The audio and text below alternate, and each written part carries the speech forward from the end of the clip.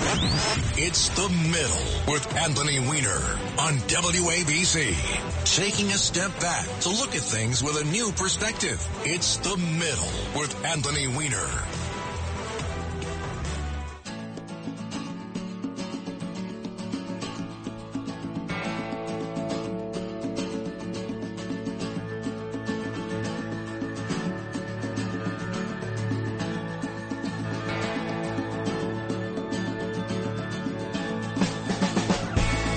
And good afternoon, I'm Anthony Weiner, and thank you for meeting me in the middle, an hour every Saturday at 2, when we take some steps away from the hot takes of the far left and the far right, try to bring some context to the news of the week, or maybe a subject that doesn't find its way into the middle of the conversation enough. I hope you are listening to this someplace warm. We're here for an hour, and then Left versus Right comes in at 3 o'clock, Curtis Sliwa. There is no rain, sleet, hail that can keep Curtis Sliwa out of his seat here at the studio. You can hear us anywhere on the East Coast over the radio, WABCRadio.com. We have an app. You can get us in a podcast. Whatever you do, don't do it out of doors. It is cold. As you know, I take the bus or I take City Bike here to the studio, and it's a straight shot on City Bike. I got a good bike today. I made it 2 blocks and got onto the M15 Select bus. It's cold out there. I mean, that's not news. That's the weather, though. So it's been kind of a crazy week. We have a great episode for you today. It's Christmas Eve. It's so great to have you along. If you're at your family, if you're on your way, if you're still doing some last-minute shopping. It was a crazy week of ups and downs for New York sports fans. The Islanders played the Rangers in a rivalry game. Believe it or not, it's the last time those two teams are going to face each other. They only face each other 3 times this year. The scheduling at the NHL is mind-boggling to me. The Islanders lost, unfortunately. It was a really good game, though. I have learned that, based on all I've seen, Joe, who's on the board today, is a better quarterback than Zach Wilson. By the way, Ava's also on the phones. If you want to call in, 800-848-WABC. Carlos Carrera signed. Well, no, Carlos Carrera did not sign. He was going to sign with San Francisco. Then the last minute, you go to bed and wake up the next morning. It turns out he signed with the Mets, 12-year, $315 million. But wait a minute. Of course, he has a physical that he has to do before he takes over at third base. And wouldn't you know it, the rumors are circulating, or stories are circulating, that the same way he had health concerns that led the Giants not to sign him, it looks like the Mets have health concerns. And what makes me nervous is what Correa's agent is saying. I'm going to read you from the Post. He says, there is no current issue with Carlos's health whatsoever.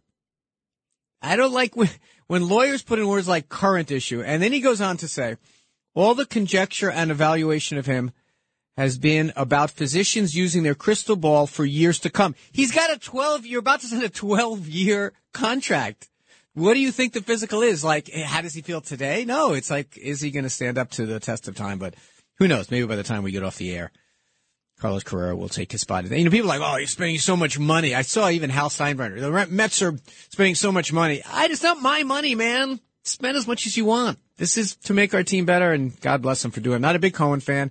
This is something Curtis and I agree with, but good for the Mets for going all in this year. So it was an exciting and a bit stressful week for me. Yesterday I began a period of filling in for Bo Snerdley, whose great show, The Rush Hour, is on every weekday from 4 to 5. And it's a professional challenge. I won't lie to you. You know, those are big shoes to fill. He has an audience, like so many of us do, an audience that grows comfortable with a certain voice. And although he and I frequently get confused for one another on the street because we look so similar, we have very different styles, and changes, particularly in radio, can be a little bit jarring, right? You know, there is the same intimacy in radio that makes it such a comfortable place is also you get comfortable with a certain time of day, a certain voice, and everything else. And especially when it's me on 77 WABC, you know, the thing that I don't think that John Catsimatidis and Margot and Chad and the gang here gets enough credit for is, like, I am not just any progressive, any liberal. I'm so well known and in many cases really disliked that, you know, taking a risk to put my voice on the airwaves alongside the other voices here it's a challenge when I go in and I fill in for someone else, kind of the way it is. This is now our 40th episode, and thank you so much for all the support you've given me. But kind of the way it was at the beginning of the show, and people are still getting used to me, and I still get calls saying, "Oh, I was expecting something different," etc.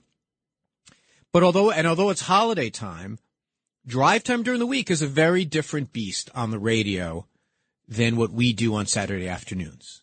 This is more a place that, the flow is more relaxed. I'll be very honest with you. And we go into music later on for a very good reason. The weekend programming is a real art form. And I got a lot of advice on how to manage it. I've got advice from other people who are on the air, but the best advice I got was actually from Margot Catsimatidis just before I went on the air. And I was very concerned, how much, how much do I have to do to perform how much background do I have to do, et cetera. And her advice was short and sweet. She said, introduce yourself and then be yourself. And that was comforting. And so nowadays, this version of Anthony Weiner means being openly describing my rise and my fall and my struggles and my recovery, talking about those things honestly, because frankly, it was the dishonesty and the hiding and the shame that led to my demise. As much, people say it's not the crime, it's the cover. Well, in my case, it was kind of both, but, and so that's what I did when I went on Friday. You by the way, you can get it in the form of a podcast. All of the programming you have here is at the Red Apple Podcast Network, and Bo Snerdley has a great show, and you should subscribe to him anyway. But anyway, so I invited people that if they, we talked about some of the issues of the day, but I did invite people if they wanted to ask me more about what I had been through, especially in light of the fact that it was holiday time, and sometimes these issues of addiction and loneliness and despair, sometimes they do kind of rise up around this holiday. I invited people to call in, and they did. And some people, we had some really meaningful conversations. It was not your normal drive time radio. And by the way, the same invitation, and this is true always, this goes for the listeners of the middle as well. That if you want to reach out to me at wienerwabc@gmail.com or at Rep Wiener, or just to call 800-848-WABC, 800-848-9222, and ask anything about what I had been through, things that go on in your family, the things that went on in my family. As I told you last week, I lost my brother to addiction. I'm always, I don't want this to be that kind of a show. That's all we talk about. But if I can be of service that way, talking about it, and also to be kept honest, right? I mean, this is the version of who I am today.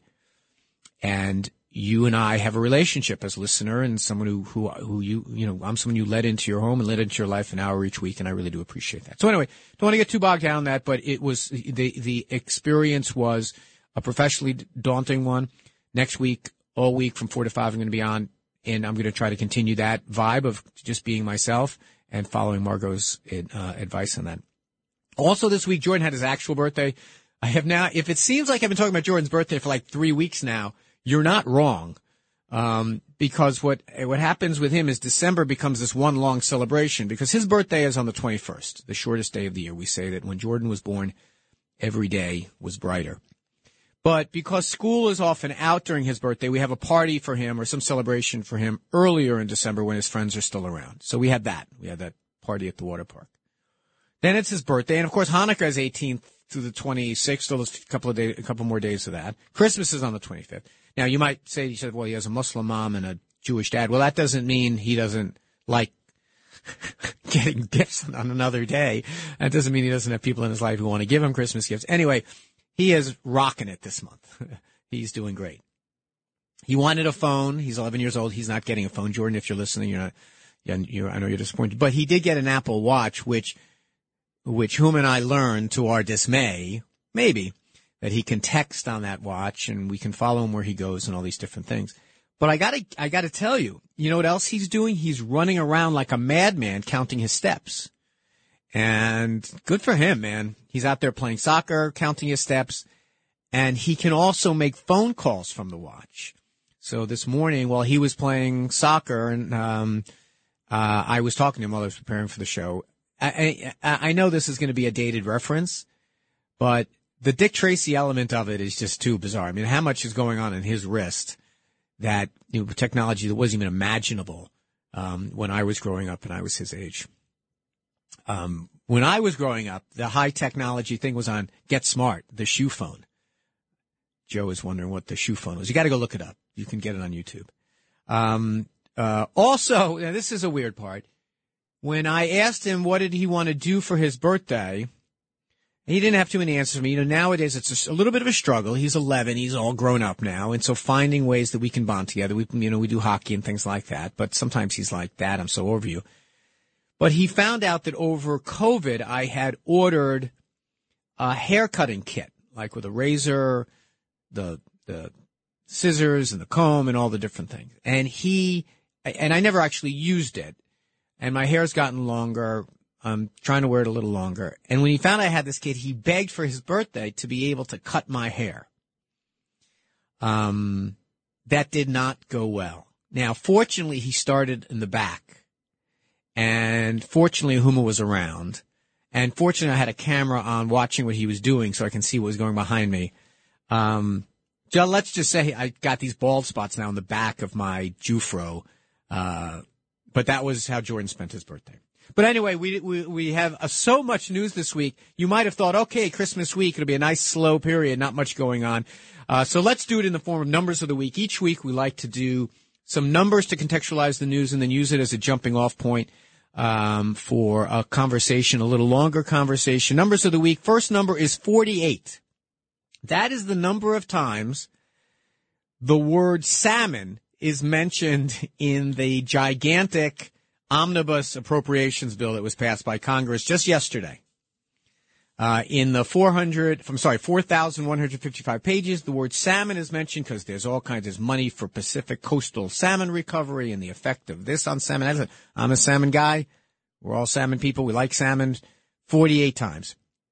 Another number, $133,445. That's what Donald Trump paid in taxes in 2019. Ask me how I know. I know that because his taxes are being revealed. By the way, he paid zero in 2020. I'm of two minds about all this, but I take Donald Trump at his words that he wanted it to be released. He said so on the campaign trail. He said it over and over again. He said that he was being audited. That's why he couldn't. Turned out that wasn't true. He said he wanted it to be released, so they're ahead. So I'm fine with it, I guess. If he's in favor of it, then why should I care? Next number of the week, 34. You heard a reference to this with the news coming in. That is George Santos's age. Now Congressman-elect George Santos's age. Okay, I don't know if that's his age. We have no freaking idea who this guy is. We think we know that his age is correct, but he's lied about his education. He's lied about his jobs. He's lied about his heritage. And now in a crazy thing, apparently there's a divorce on his record. And he had said that he was the first gay elected Republican or something. He is claimed to be homosexual. We don't even know about his sexual orientation. It is a crazy story, but tough. The people of the 3rd or the 4th, whatever district that is, you're stuck with them. The time to ask questions about someone's background is not after the election. It's before the election.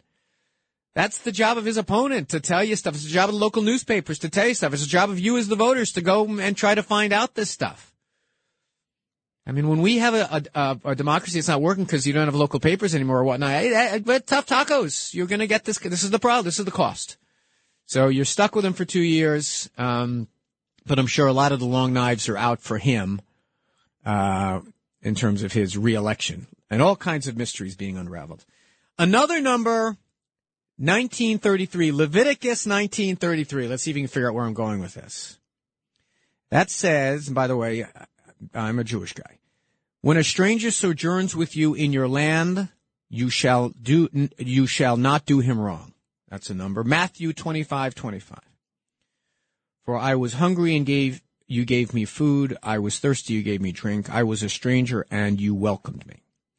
And it raises a question that I thought we'd talk about today. If you want to, though, we're kind of playing this is the last, we have one more show next week, but we're getting towards the end of the year. When we come back from the break, we will have a conversation, if you'd like to indulge it. What would Jesus do in today? Well, what's an easier way to do this?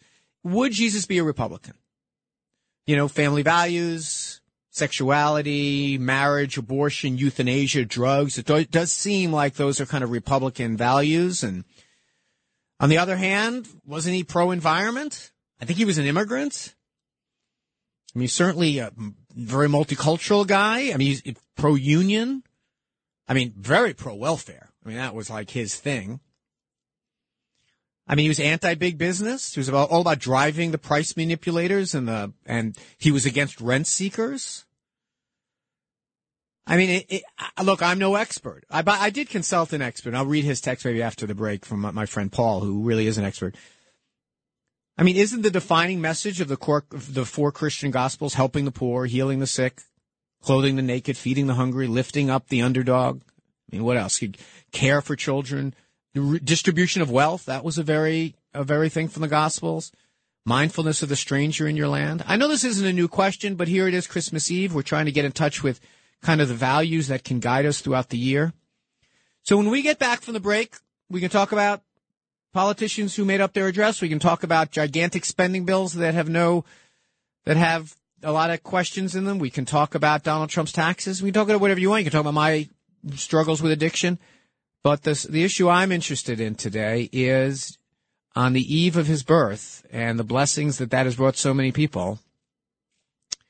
Was Jesus a Republican? Maybe he was. We'll be back. 800-848-WABC, 800-848-9222. Joe and Abe on the other side of the glass, and we'll see you on the other side. Thank you for joining us on The Middle. Finding new ways to make change, reaching across the aisle to work with both sides. This is The Middle with Anthony Weiner on WABC. Merry Christmas, I don't want to fight tonight with.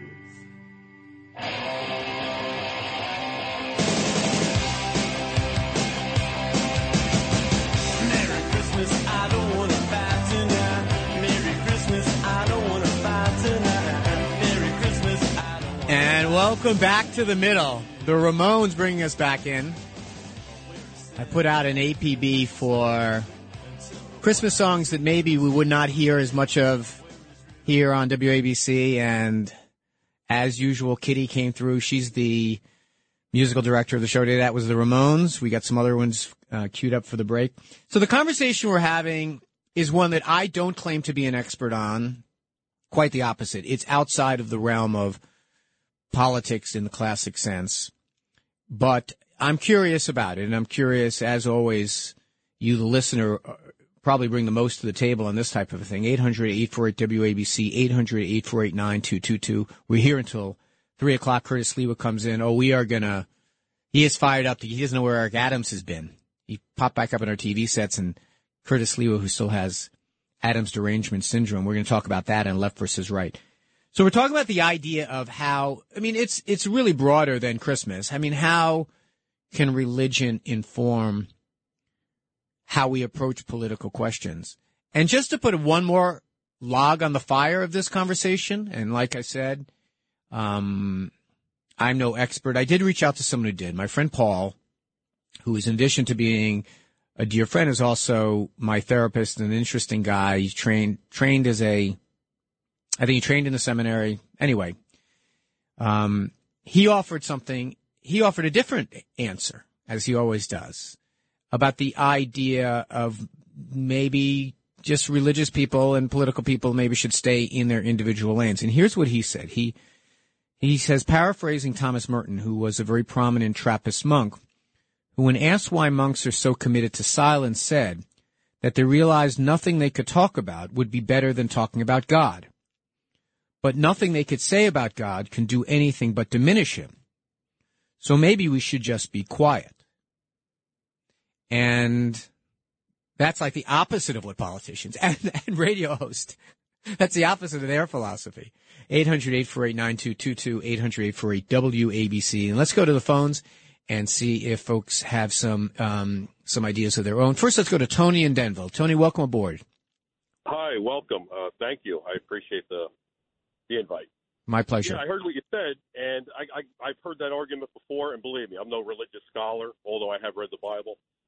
Old Testament and New. But I will say this, that the Christ was speaking to us as individuals, He wasn't banging on Caesar's door telling those elites that they have to confiscate money and taxes and toil and labor from the people to support the poor. It's not what he said. As a matter of fact, I think he even told Martha, you're always going to have the poor.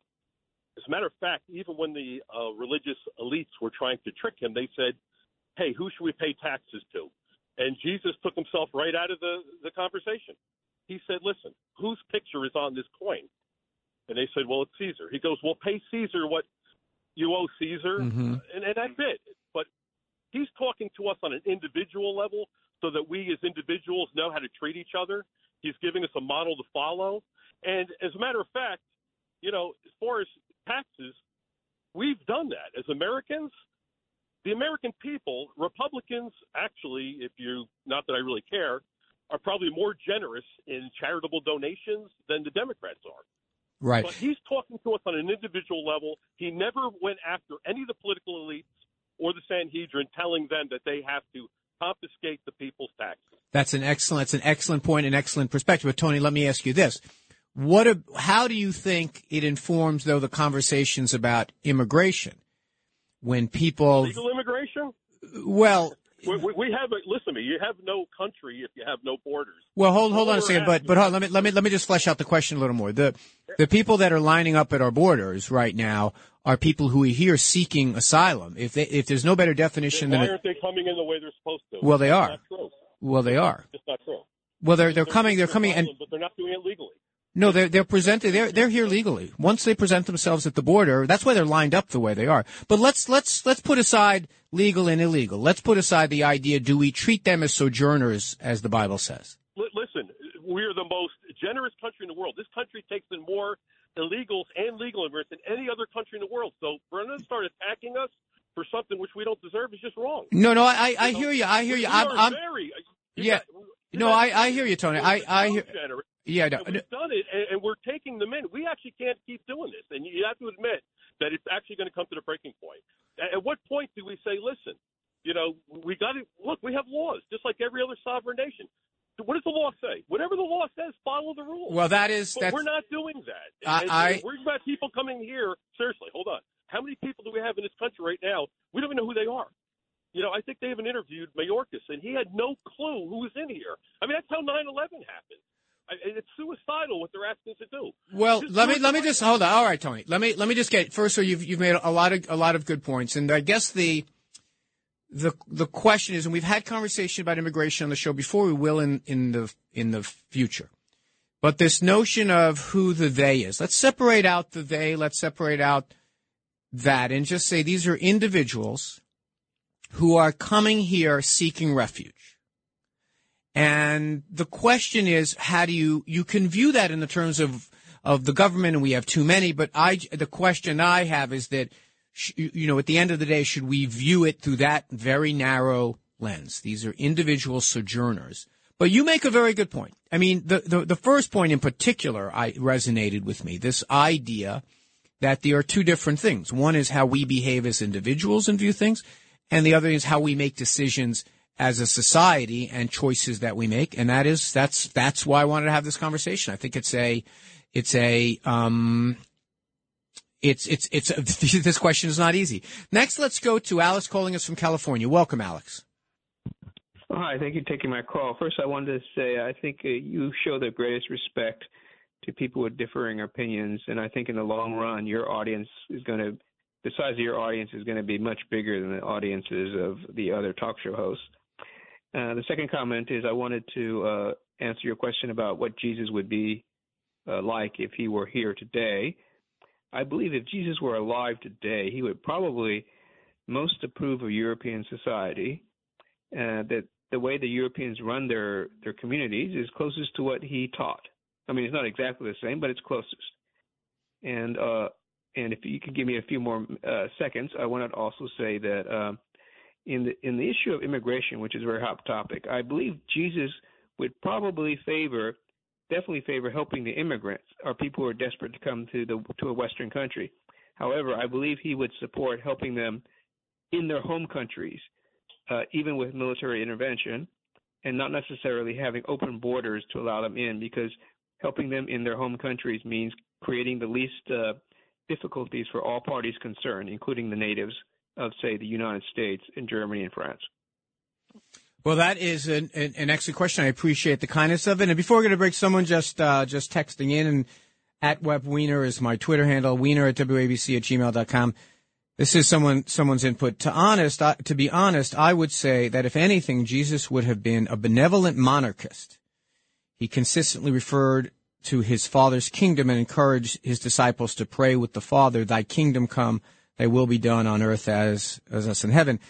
So I'm going to say that he would have been a monarchist, but I'm not sure how that informs the debate about left versus right or Republican, Democrat here. Look, I think Alex has a good guess at it, but I'm not sure it gets all the way there. Let's go before we're bumping up against a break. Let's get one more in. Let's go to Bob in New Jersey. Go ahead, Bob. Yes, question about illegal immigration, and specifically New York. These people are coming in, and I believe they're coming in under Title VIII, which is catch and release. There's about 4.5 million, and then there's 1 million that are considered gotaways.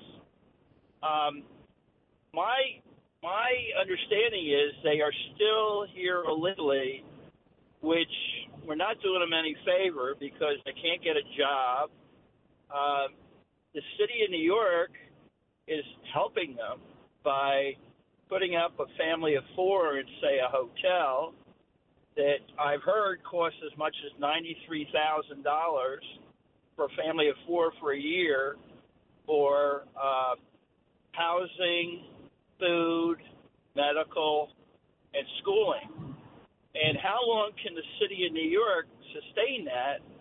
And how are we going to help these people if they're just going to stay in a hotel and they can't get a job, they can't have a life, as opposed to someone who comes in legally, who can get a job, who can pay taxes, who can contribute, and also benefit by living in this country? It's a great question. So let me. I appreciate you calling, Bob. Bob, let's call us again. A couple of things to clarify is that you are allowed to cross into our country, present yourself to an agent of the government, which is in this case is the Border and Crossing people, and say, "I am here seeking asylum," and then you are here legally while your application is pending. When you see those pictures of people lined up, what are they lined up for? They're lined up to check in at a customs, at an immigration checkpoint. Now, once you're in, Bob is exactly right. You're not allowed to work. Okay? So what should we be doing? What we should be doing is processing those people much faster. In the omnibus that just passed, the Republicans slashed the money that was supposed to go to process those people faster because they thought it was soft on immigration. But those people are here, and I want to say this again because the second straight call that made this mistake. Those people, when they cross over and come here and check in, they are then here legally. Now, how we manage that, that's a bigger problem. We can get to that on the other side. 800-848-WABC, 800-848-9222. We're talking about Christmas, what Christ would be like today, God knows, and the challenges that we face in trying to find the next right thing to do. We'll see you on the other side. This is The Middle with Anthony Weiner, 77 WABC.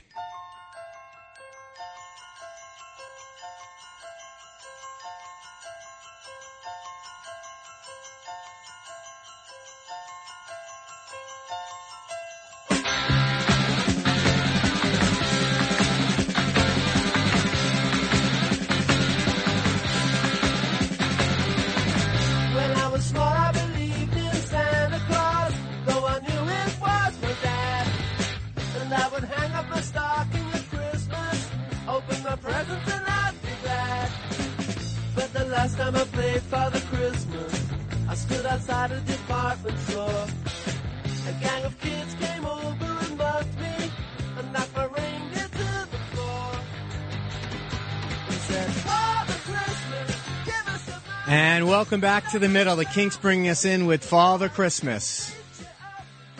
Father Christmas, give us your money. Don't waste our time with your silly toys. You know, I just noticed that Joe is wearing a Seattle Kraken jersey. Seattle Kraken, the last major professional sports team to kind of join the Legion. You know, see, the NHL has more teams that have teams that don't end with S in any other league. I think the NBA has 2 of them. See how good you, my callers, are, even though the board is all full up with stuff about immigration and Christmas.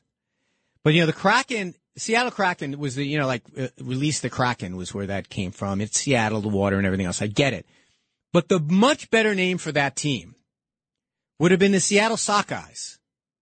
Sockeye salmon, hockey, sockeye. It's so much better. But the Kraken logo and their team jerseys are the best. They're really great. They're teal and black with a little bit of red with the eye of the S that makes it look like a serpent or something.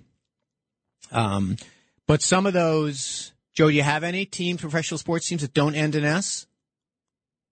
Well, if we're thinking overall, we have the Oklahoma City Thunder. We have the Seattle Kraken. Correct.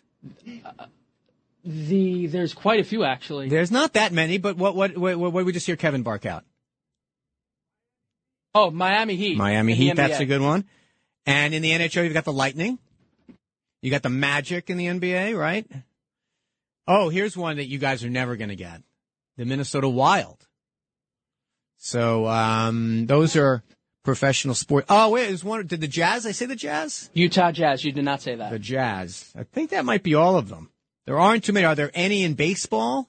All of the Sox teams they end in X or they end in CKS? Well, White Sox and Red Sox end with S. They do. X, I mean. X. Yeah, okay. So those must be the only 2. So anyway, we're getting off on a little bit of a tangent, but I can't think of a better one. Talking about sports jerseys, I can do that all day. Anyway, so we are not talking about that. Let's go to some more calls because I don't want to keep us distracted for too much longer. There's some great calls up on the board. Let's go to Tim in the Hamptons. Go ahead, Tim. Thanks for calling in today. Yeah, Anthony, let me start out by saying I'm married to a foreign national and 52 years now. I've been all over the world. I've seen borders all over the world.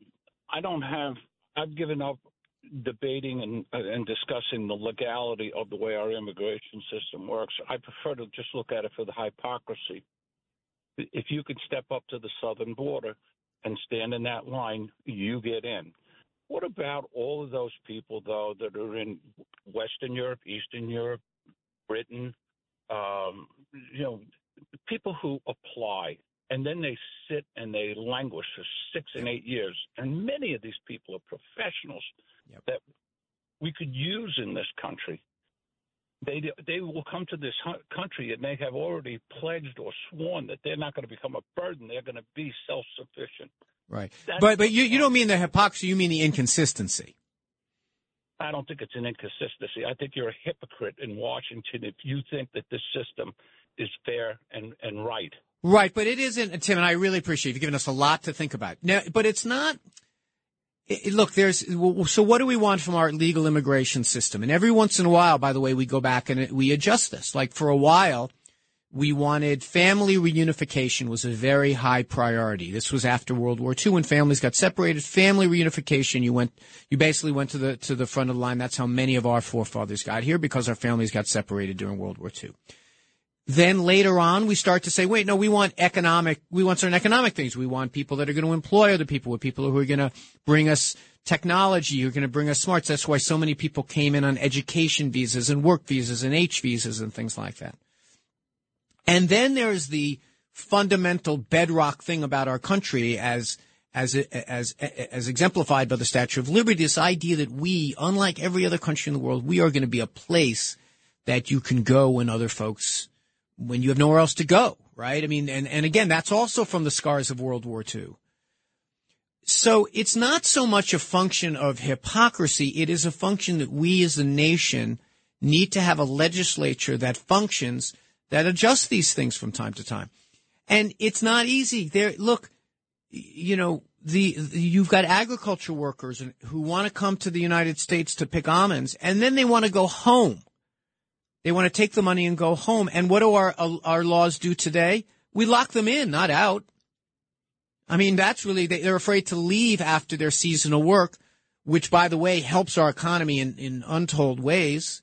And so we have immigration laws that are so screwed up, they're afraid they're not going to be able to come back in. So they wind up staying. We do have issues, we obviously have the concern of that a previous caller made about terrorism. We want to keep out bad people. We do want people to be self-sufficient. But what do we do about all of the people who are undocumented, who are the dreamers, who went to college, who are working? What about all those people with fake Social Security numbers paying into Social Security they're never going to get, working long jobs, paying taxes every single day, and they're living in the shadows? It isn't a function, in my view, of hypocrisy. It is a function of the dysfunction of our government. We no longer are a government that can sit down. We have Afghans that helped our troops. They were pilots. They were translators. They were support staff at our bases. We made a deal under Donald Trump. I want to point that out. Donald Trump to leave Afghanistan. And we made promises to these people that we would protect you. They're not safe under the Taliban rule. So we just passed this omnibus bill, 4,500 some odd pages.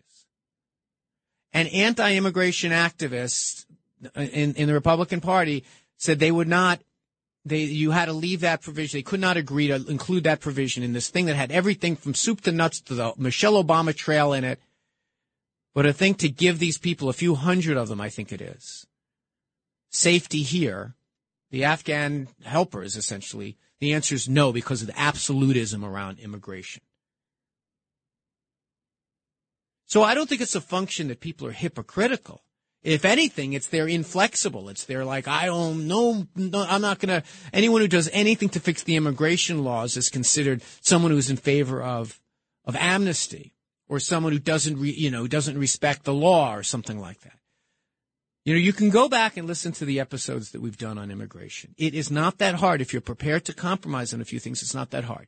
Anyone who is here, who is undocumented, that can show they've learned the language, respect the Constitution, they haven't broken the law, they're working and paying taxes.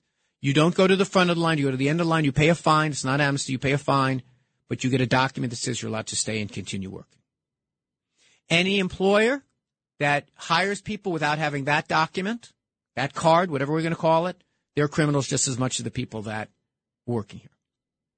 We say to anyone who doesn't step forward, doesn't get one of those identifying cards, if we find you, no delays, tossing you out of the country. Next, we say to the businesses who have seasonal work, we're going to have a seasonal work permit. If you're here and it's not that season, you're here illegally. However, if you're here during that season, you're paying your taxes, et cetera, et cetera, et cetera, you can come in for those seasonal jobs. We increase funding. We build the wall for security. We have a process in place.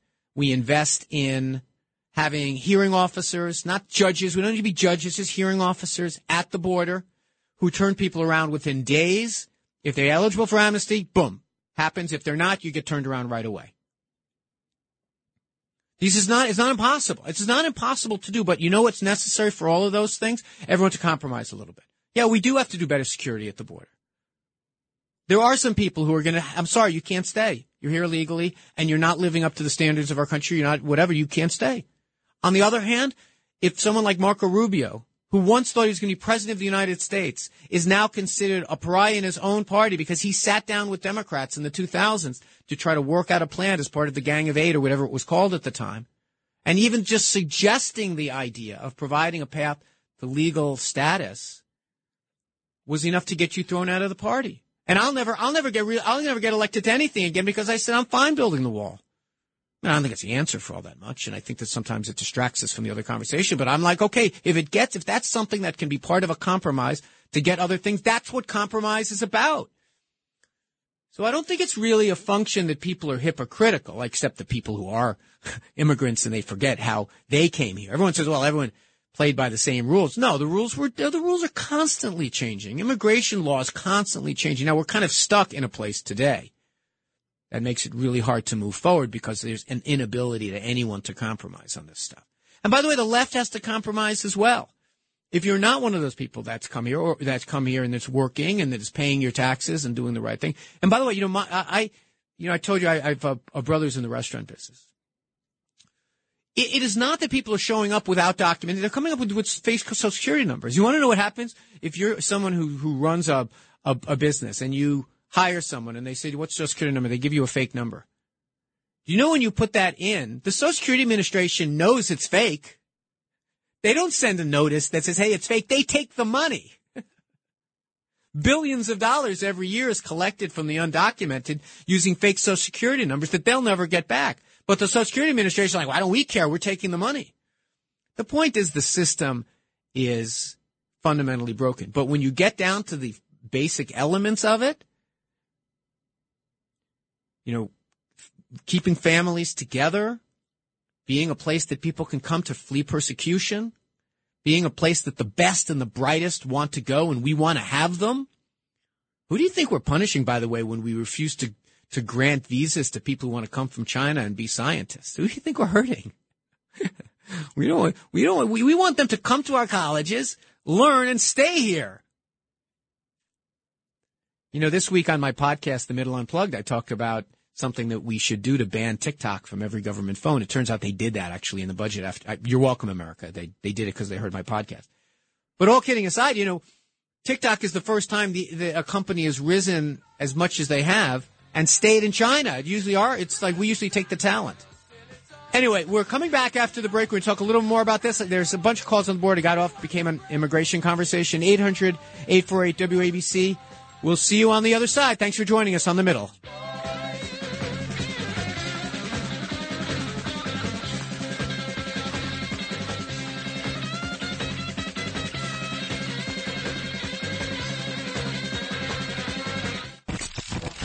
It's The Middle with Anthony Weiner, 77 WABC.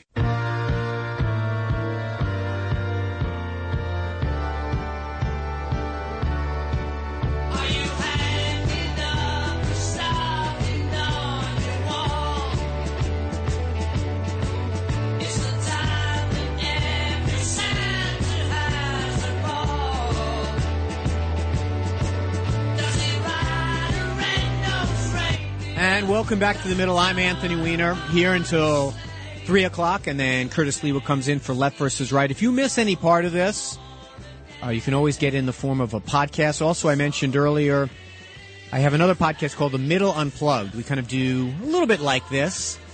Sometimes we get a little saltier with our language. This week in episode 9, we talk about the dangers of TikTok, kind of the other social media company that's not really getting as much attention as I think it should. You can always reach me at Rep Weiner on Twitter if I'm not shadow banned, WeinerABC@gmail.com. And, of course, 800-848-WABC, 800-848-9222. And as I mentioned earlier, all this week I'll be filling in for Bo Snerdley at 4 o'clock on Drive Time Radio. If you can come check that out as well. As I said, it's a big challenge for me, so big shoes to fill. We're going to try to have some interesting guests. I'm going to keep doing what I've been doing. In the words of Margot Katzimatidis, introducing myself and being myself, which is what I'm trying to do. So we're talking about immigration. We're also talking about how religion plays into this conversation. Let's bang out some more calls. First, let's go to Bob in New Jersey. Go ahead, Bob. Yes, thank you. The other part of my question was about the immigrants that are classified as gotaways, not the ones that are asylum seekers. What happens to them? I mean, they're here illegally, period. Correct. They are, Bob, and I appreciate the call. So here's what happens. You know, another reason to fix our legal immigration system is if you are a bad player, if you're someone here who means to do us harm, if you're someone here who's not playing by the rules, if you're someone here who's a criminal, you become a much smaller needle in a much bigger haystack. So if you need any other reason to kind of fix our immigration laws, you know, these gotaways, they're a fictional kind of number. They're an estimate. Like I think the Customs and Border Patrol, they say, you know, we don't get X percent. Like we don't catch every single person. Now, arrests are way up from where they were under the Trump administration. But that doesn't tell you anything. It just can mean that there's more people trying than under the Trump administration. Now, another thing to keep in mind about immigration is where these people are coming from. They're coming from, in some cases, Venezuela, Honduras, like places. They're crossing several borders to get to the United States. And some people say, well, they should just stay in Mexico. Our Remain in Mexico policy was an agreement that the Mexicans were going to do something that they're not willing to do anymore. And part of it is because we've been leaning on them too hard about drug interdiction, as I talked about in last week's show. There's not an easy answer for this. If we want to say we no longer want to be a country that allows people to declare asylum, then that becomes a very, very different thing, because then we take those people who are lined up in all those news stories, and then we can expel them in whatever order we want. But fortunately or unfortunately, we still have that as part of our laws. Now, my view of it is, and as part of any immigration plan, we have to say, if you want to declare for amnesty, for asylum, you can't do it at the border. And that's one idea. And in that case, we would have to really bolster our resources in all these various countries. But the biggest thing we can do to stop immigration is to help out the countries where they are. And we've tried that under Democrat and Republican administrations, like in Colombia, trying to deal with the violence around the drug wars. It's tough in Venezuela. Here's a crazy thing, and this, I don't know what to think about this. And so we're really hard on the Venezuelan government for good reasons. They're bad players. They're bad to their people. They're bad international players, everything else. So we stop buying their oil. We put sanctions on them and everything else. And the country goes into a tailspin, an economic tailspin. Hyperinflation, 200, 300%. People can't afford to eat. They get up and leave. We created, in some degrees, this migration by our policies with another part of our government. It's complicated stuff, man. It is complicated stuff. Ultimately, people don't get up and leave their homeland unless they're trying desperately to find something better for them and their kids. That's just the way it is. Same reason my family wound up coming here. Okay, let's go to some more. Robin in Yonkers. Robin, welcome aboard. Okay, so I majorly disagree with you that the 5 million people who have come across our border are not asylum seekers. They are Biden's big mouth welcoming mat. They are here for the money. They are here for the welfare. They are here for the health care and the education. This is nonsense. I don't disagree with you from the point of view of handling them in their countries. For instance, we need to bomb the cartels in Mexico. Why aren't we doing that? But Biden would rather help, the Ukrainians from, against Russia than America being invaded. Okay.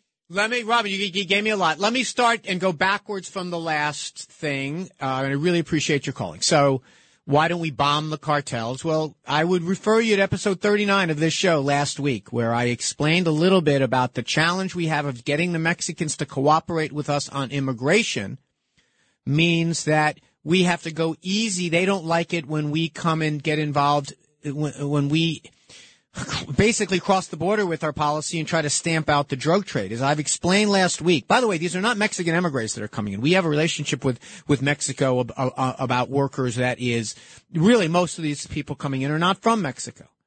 Now, the drugs are coming from Mexico, but as I explained last week, if we want them to agree to remain in Mexico, they basically say to us, you have to stop causing tumult around the drug trade in our country. The drug cartels say to the Mexican government, we're going to have Mexican bodies on the street unless you let us operate. And so that's why there's so much corruption in that government. So whenever we put pressure on them or when we have operations over the border to try to stamp out the drug trade, the government of López Obrador says, well, we're not going to cooperate you on immigration things, and that's why we're having such a problem that we are today. It's complicated. If there is one, and we're going to do next week, I'm going to be on New Year's Eve, and I was going to do kind of a wrap-up thing. If there is one thing that I can impart as someone who has experience in government, someone who's obviously a citizen, someone who is a person who's on the radio, someone who listens to the radio, someone who consumes news and information. These things are not simple as let's go bomb that guy or let's close the border and things like that.